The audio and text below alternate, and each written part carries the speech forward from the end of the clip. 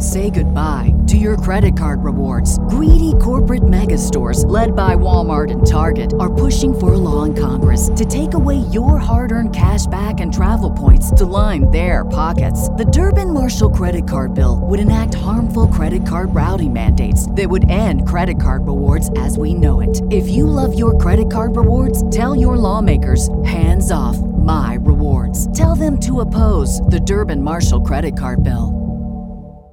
This is the London Visited podcast on your favourite podcast provider, bringing to you the facts, history and information about different parts of this great capital. If you have been to London, are planning on visiting, live here or just love London from afar, then this is the podcast for you.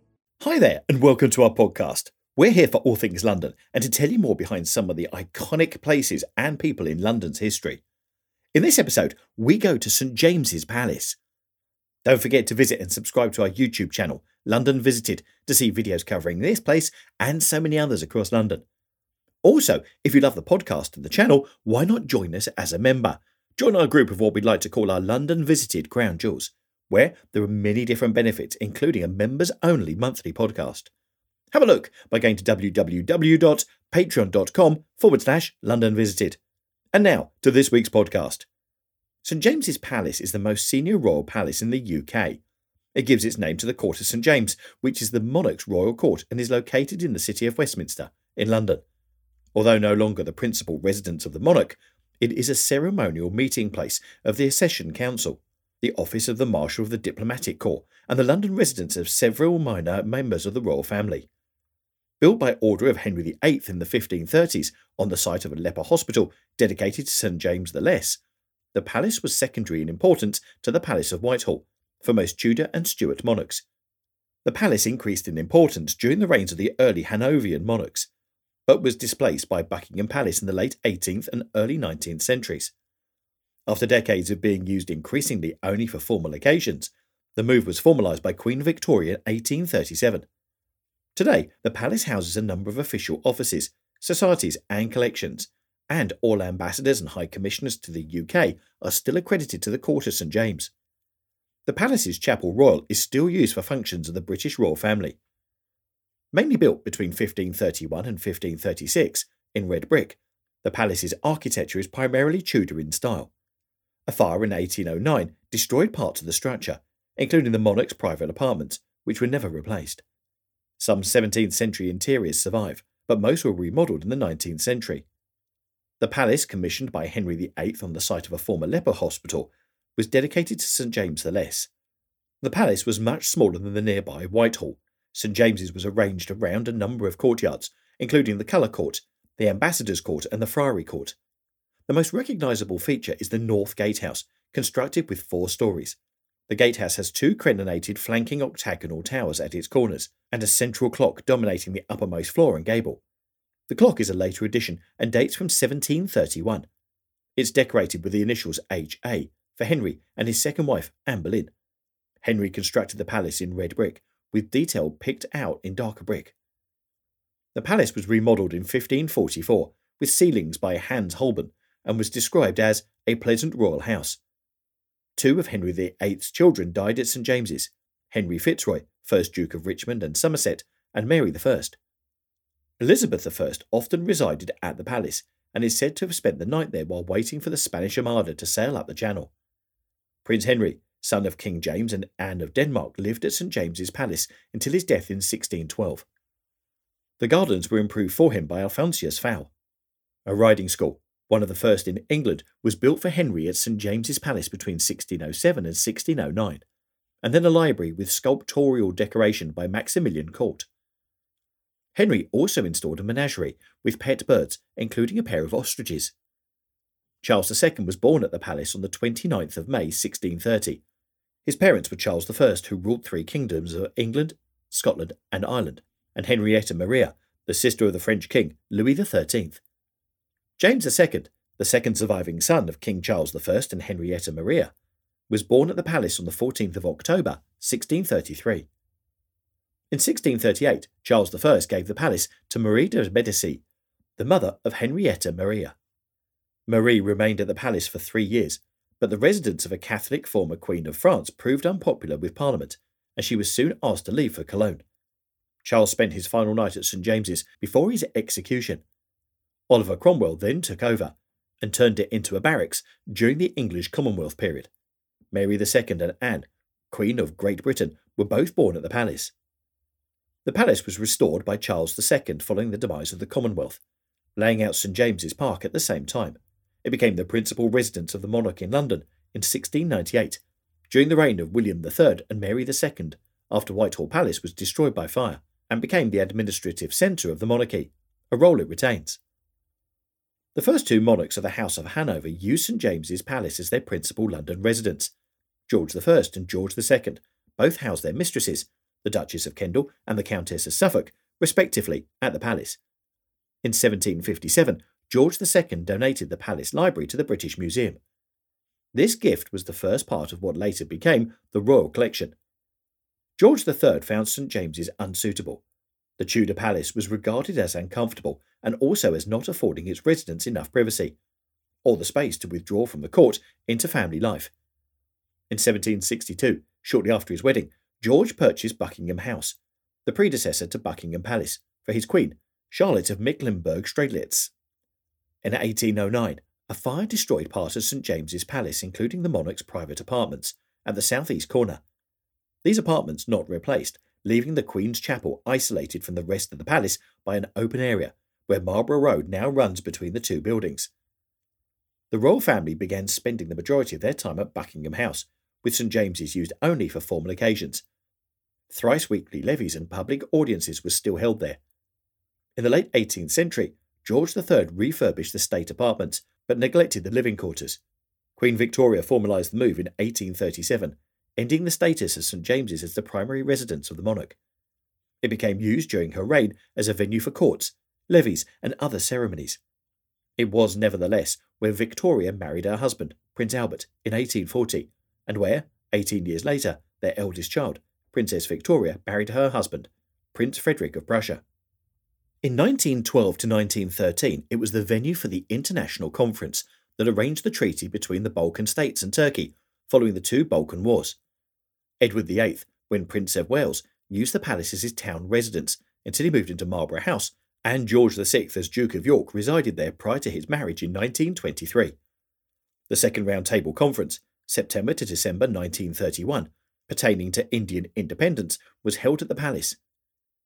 On the 12th of June 1941, representatives of the United Kingdom, Canada, Australia, New Zealand, the Union of South Africa, and of the exiled governments of Belgium, Czechoslovakia, Greece, Luxembourg, Netherlands, Norway, Poland and Yugoslavia, as well as General de Gaulle of France, met and signed the Declaration of St James's Palace, which was the first of 6 treaties signed that established the United Nations and composed the Charter of the United Nations. The Proclamation Gallery is part of St James's Palace and is used after the death of a reigning monarch. The Accession Council meets to declare the new monarch from the deceased monarch's line. Once the monarch has made a sacred oath to the council, the Garter King of Arms steps into the Proclamation Gallery, which overlooks Friary Court, to proclaim the new monarch. St James's Palace is still a working palace, and the royal court is still formally based there, despite the monarch residing elsewhere. It is also the London residence of Princess Anne, Princess Beatrice and Princess Alexandra. The palace is used to host official receptions, such as those of visiting heads of state, and charities, of which the royal family are patrons. It forms part of a sprawling complex of buildings housing court offices and official apartments. The immediate palace complex includes York House, the former home of Prince of Wales and his sons, Princes William and Harry. Lancaster House, located next door, is used by Her Majesty's government for official receptions, and nearby Clarence House, the former home of the Queen Mother, is now the residence of the Prince of Wales. The palace also served as the official residence of Princess Eugenie until April 2018. The nearby Queen's Chapel, built by Inigo Jones, adjoins St James's Palace. While the Queen's Chapel is open to the public at selected times, the Chapel Royal in the palace is not accessible to the public. They both remain active places of worship. The offices of the Royal Collection Department, the Marshal of the Diplomatic Corps, the Central Chancery of the Orders of Knighthood, the Chapel Royal, the Gentlemen at Arms, the Yeomen of the Guard, and the Queen's Watermen are all housed at St James's Palace. Since the beginning of the 2000s, The Royal Philatelic Collection has been housed at St James's Palace after spending the entire 20th century at Buckingham Palace. On the 1st of June 2007, the Palace, Clarence House and other buildings within its curtilage, other than the public pavement on Marlborough Road, were designated as a protected site for the purposes of Section 128 of the Serious Organised Crime and Police Act of 2005, making it a specific criminal offence for a person to trespass into the site. Clarence House, as part of it, is the royal residence on the Mall. It was built between 1825 and 1827 for the Duke of Clarence, the future King William IV. Over the years, it has undergone much extensive remodelling and reconstruction, most notably after being damaged during the Second World War, during enemy bombing during the Blitz, and little remains of the original structure as designed by John Nash. It is Grade 1 listed on the National Heritage List for England. The house is open to visitors for approximately 1 month each summer, usually in August. The 4-storey house is faced in pale stucco. Clarence House is the official residence of Charles, the Prince of Wales, and his wife Camilla, Duchess of Cornwall. Since 2003, the term Clarence House has been used as a metonym for the private office of the Prince of Wales. The term St James's Palace had been used previously. Clarence House was also the official residence of Prince William from 2003 until April 2011, and Prince Harry from 2003 until March 2012. From 1953 to 2002, it was home to the Queen Elizabeth, the Queen Mother, and before her it was the official home of Princess Elizabeth, the future Queen. King William, who reigned between 1830 and 1837, lived there in preference to the adjacent St James's Palace, an antiquated Tudor building, he believed, which he found too cramped. From William IV, the house passed on to his sister, Princess Augusta Sophia, and, following her death in 1840, to Queen Victoria's mother, Princess Victoria. In 1866, it became the home of Queen Victoria's second son, Alfred, also then the Duke of Edinburgh, until his death in 1900. Alfred's younger brother, Prince Arthur, Queen Victoria's third son, used the house from 1900 until his death in 1942. During his tenure, for a brief period in the 1930s, it was the location of the library of the School of Oriental and African Studies, until all universities in London were evacuated in 1939, and the school temporarily relocated to Cambridge. During World War II, Clarence House suffered damage by enemy bombing during the Blitz. Following the death of the Duke of Connaught in 1942, it was used by the Red Cross and St John's Ambulance Brigade as their headquarters during the rest of World War II. Following their marriage in 1947, it became the residence of Princess Elizabeth and her husband, Prince Philip, Duke of Edinburgh. Their daughter, Princess Anne, was born there in August 1950, and in 1953, after the death of her father, King George VI, Princess Elizabeth acceded to the throne as Queen Elizabeth II and moved to Buckingham Palace. Her mother, Queen Elizabeth the Queen Mother, and sister Princess Margaret moved into Clarence House. Also at the start of her widowhood, the Queen Mother purchased the Castle of May in Scotland as a summer residence.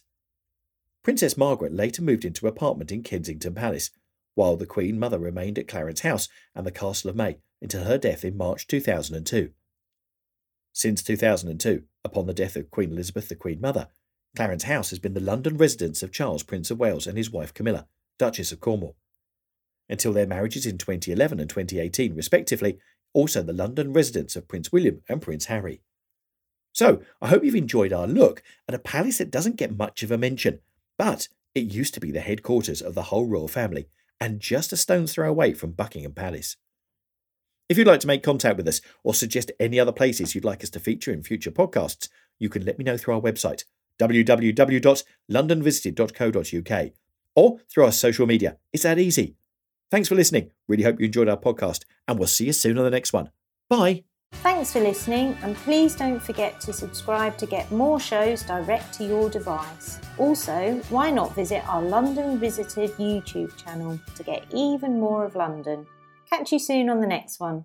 Mother's Day is almost here, and you can get her the most beautiful time-tested gift around, a watch she can wear every day from Movement. Whether your mom is into classic dress watches, rare and refined ceramics, or tried and true bestsellers, Movement has something she'll love. And right now, everything at Movement is up to 50% off site-wide during their Mother's Day sale. A watch is a gift that celebrates all the time you spent with mom, and a Movement watch is even more than that. Movement uses industry-leading materials for their fresh modern watch designs, from technically complex ceramics to vintage-inspired style. all for an incredible value your wrist and wallet will both love. And with one-size-fits-all convenience and fast free shipping and returns, it's a stress-free shopping experience. Save big on the best Mother's Day gift ever with Movement. Get up to 50% off site-wide during their Mother's Day sale at MVMT.com. Again, that's up to 50% off at MVMT.com.